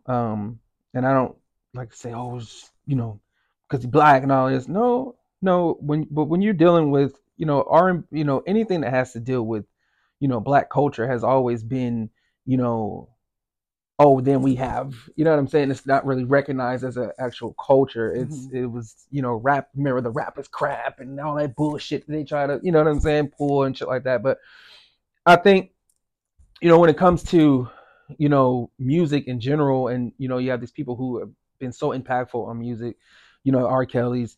Then you got this whole, Puff Daddy situation and shit going on, and right, That's just wild, right, dude. right, and mind you, if these people have done this shit, then they belong where they belong. Mm-hmm. They belong in jail. I would never say that anything that's ever happened to a victim didn't happen or anything like that. Right, right, right. But when you start to bring up things that happened 9, 10, Bill Cosby 30 years ago, how much of an assault is it from then to now? Do you believe that there's a statute of limitation when it comes to that type of thing? Like what's your belief? Because I guess the way I'm gonna ask this question is what kind of is it justice? What kind of justice is it looking for? Are you looking to take this man down? Because if you're saying that somebody has done this to you from years ago, what are you really looking for? So with the Puff stuff, just when that came out, it was kind of just like, well, I think up until then there was like a lot of shit that was coming out about Puff, right? Yeah, Like, yeah. I know, like It was just it a was gradual built up. build. It was a gradual build. It was Yeah, a yeah. gradual build up to it. But watching like the R. Kelly stuff, like the first thing I can think of was, where the fuck were the parents at? My question exactly. Like, I don't like. My question exactly. So these are these, and some of the parents actually were on the documentary, Mm-hmm. saying that they drove their damn kid, who's a 15 year old, to go to the To fucking go on his concert, go on tours. They sign papers to let their daughters and shit go and on I'm tour like, with him. what the fuck? Are you fucking kidding me? Are you kidding me? Like, that part I don't get. And then, like, it's like, dude, you drove your kid to that shit, and then they're backstage hanging out With a grown ass with man. grown ass men. Men, yeah, it wasn't just him. Yeah. People. What the fuck do you think that they're gonna help babysit? Right. What the fuck? Yeah. What did you think was gonna happen? So like stuff like that. Like, I mean, come on. Because I believe it's this. I believe it's a problem. I don't believe it's a problem until the money runs out. Yeah. Yeah. When somebody gets tired of your bullshit and I'm not gonna pay you anymore to be quiet and all this kind of stuff, I think then you want to come out and say, hey, this person did this to me, this person did that to me. And again, I don't say that it didn't happen because you're a sick fuck if you can do that. Yeah. You know what I'm saying? There's a special place in hell for you Yeah. if you can even drum up to do some shit like this or to even orchestrate some shit like this. But you are right though. It's so fucking weird how stuff like But that yeah. back in the day was kind of like, because Elvis married girl when she was like 14. Yeah. And fucking Benny Maradona is like, right. You hear these lyrics, and it's just like, you're like, wait a minute. What the hell? What the hell are you talking about? Yeah, what the hell are you actually talking about? So yeah, it's fucking weird, dude. Yeah, man. I think it's sick. I think it's weird, and I always wanted to ask that question. I never really got to ask anybody that kind of question because, me and my wife kind of not got into it with it a little bit, but we kind of argued a little bit about it because I have like a different perspective on it. My perspective is I believe everybody's wrong in the entire realm, but I don't think you can come back after 8-9 years and say, hey, I did this shit for so many years, now I want payback. Yeah, that's not because then you're I don't think you're a victim. I mean, you're a victim to a certain extent, but I don't think that it's off.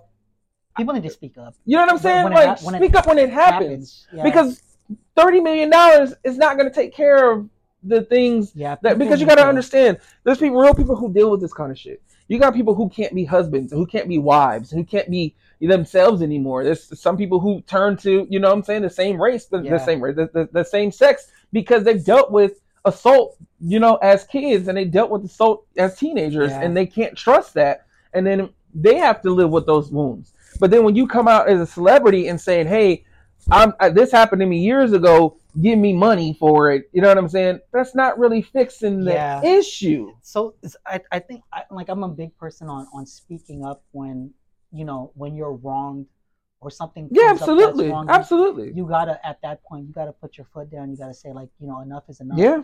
But rightfully so too, though. Like, back in the day, or even up until now, I do know that with the victim mentality, a lot of people do feel as if they can't say anything, or like what was that fucking dude from? Remember, Homeboy went in to go see Big Red in the 5 Heartbeats?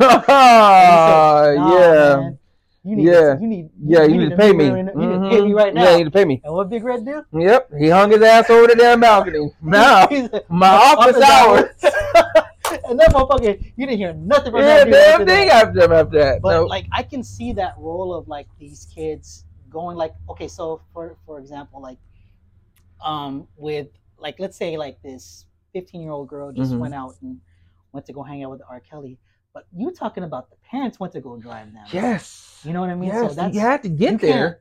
Yeah, you there was some form of adult presence where they weren't just sneaking out. Yeah, people were signing their children over. They were signing. I heard Aaliyah's parents let her go on tour with him at 14, 15 years old. And supposedly, I don't know, I can't say if it's true or not. I don't, but they were married, very, very young. Or, that's what I heard. Also. You know what I'm saying? So it's just like there's other people to blame in this situation other than the person who is in it. Now, of course, again, like I say, the person who did it, if you can seriously get up in the morning and say, this is what we finna do, I believe there's a special place in hell for you. You dig what I'm saying? Yeah. But at the end of the day, there's other parties involved. And just from my perspective, it's just like, how do you come out and say something 20, 30 years later when there's legally really no proof? There's really nothing out there but a word of what happened. I think like a lot of that stuff though, man, like it's it becomes a very pervasive thing, like in that culture, because it's not just like, it's not, it's artists because of their popularity, right? But like, teachers and shit, they've been accused of doing stuff like that. Yeah. And, because I know like when my kids were going, to high school, there was a teacher there that was accused of that shit, and students were like, that's not them, like, or whatever. Like, you just have like, I don't know what it is, man. It's like this protection of them because they are somebody that cannot do this because of their celebrity. Right. But we don't really realize they're humans. They are. They're humans. They pay bills just like you. Yeah. They got to make store runs just like you. They got, you know what I'm saying? They might have enough money or more money to be able to hide and get away with a lot of things, but they're humans just like you. Yeah. They have sick fetishes just like people out there. They're just weird. You know what I'm saying? They can be just weird just like everybody else. They're just their life is just so magnified that and you fall in love with them as being your, your favorite, one of your favorite writers, producers, whatever, personalities. You know what I'm saying?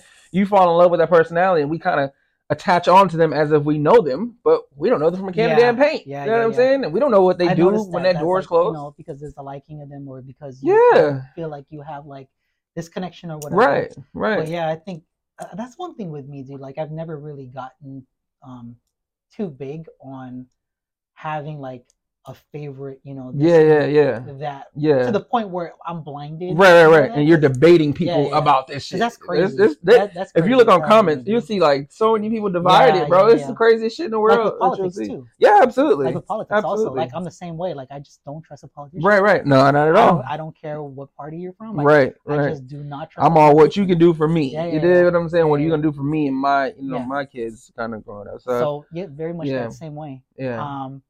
Yeah. Have a mind of your own. Yeah. Literally. These people are people just like you. You know what I'm saying? They go through the same things. They go through the same anxiety. They go through the same, you know what I'm saying, in therapy. They go just like I said. They're natural. They're regular human beings, just like you and I. But they're worshipped into us to a point where it gets kind of sick at the end of the day, where people put them on this pedestal, and they're just in this utter shock. I can't believe they would do something like this. Why not? You believe this motherfucker up the street who got a green dot on his house saying he's a damn predator would do it? So why don't you believe that this motherfucker would do it? Oh, just because he was on a show when you was growing up, and you know what I'm saying? Like, it's always the ones that you don't expect. And what do they say about them? He seemed like a really nice. Dude. Yeah. He seemed like a really nice guy. Yeah. Always quiet and right. It beat them once, man. But I'm gonna wrap it up, man. But this last question for you, man. First of all, I thank you for coming on, man, and just being a part of it, man. I really appreciate it, man. You are always welcome back, brother. Anytime you would love to just come through and just bless the audience one more time, man. But my last question is this, man, and you've known, if anybody have seen these interviews, I always ask this one last question. You have a concert, any artist that you can bring out, but as a DJ, you are deeper into this. Now, you can only use. Now, I'm gonna flip it on you. Okay. I'm gonna flip it on you. Now, you have one concert, but as a DJ, no, excuse me. This is worded incorrect. As a DJ, you have 3 songs to get your crowd where you want them to be. Right? I always say, what's the 3 artists you're going to bring out to perform? But as a DJ, what 3 songs are you playing? Where are you going to in your repertoire? Oh, God, dude. Any genre. It doesn't matter. Any genre, man. Any genre. Oh, Lord. That's tough. Jeez, man, you really just said that. 3 records that I would play to get the crowd going. God, dude. It's tough. It's tough. That shit's not easy, bro. Yeah, that shit's not easy, man. Oh, God, dude.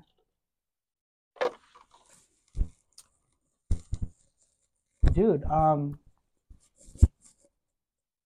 I use the 3 records? That way? Okay, anything. So Michael off the wall. God, what else would I play?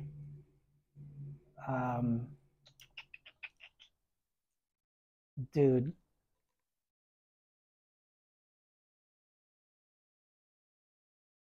Funky. Oh, God.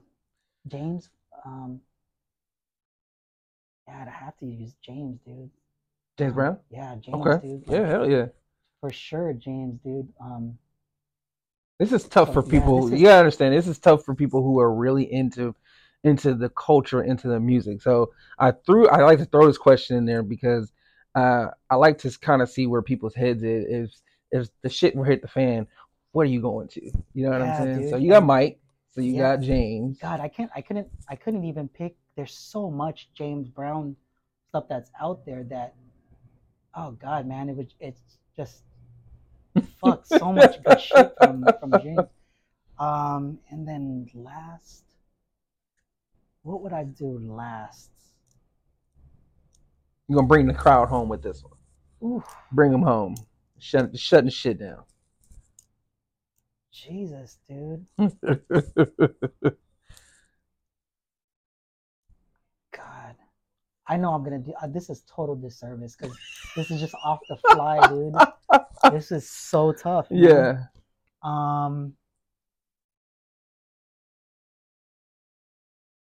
God, what would the last one be? Mike and James is gonna kill the crowd anyway. I don't even know what the hell you can even bring in at that point to be like, yo, I'm gonna shut the shit down with this shit. Like, fuck, who else would you bring in? God, man. Like I'd say Prince, but shit, yeah, that's for I'd me. say, That would be mine. That would be my go-to. Yeah, dude. There was a clip actually of Prince. That's so fucking funny. There's a clip actually of James Brown bringing Michael on stage, and then Prince coming up also. No shit. Yeah. No shit. Yeah. Wait, so it was a James Brown concert. It's fucking. I did not plan this, honestly. No. I do this. I like to throw this at people.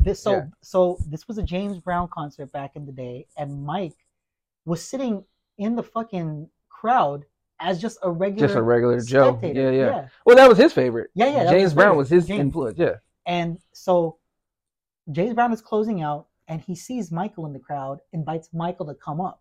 Shit. And so Michael's rocking with him for like a good couple seconds. Mm-hmm. And then Mike sees Prince in the crowd, and then James wants Prince to come up. And so Prince Prince come? Prince came up. Really? Because surprisingly, you gotta check that surprisingly, Prince don't come out. No, he don't listen to nobody. He didn't.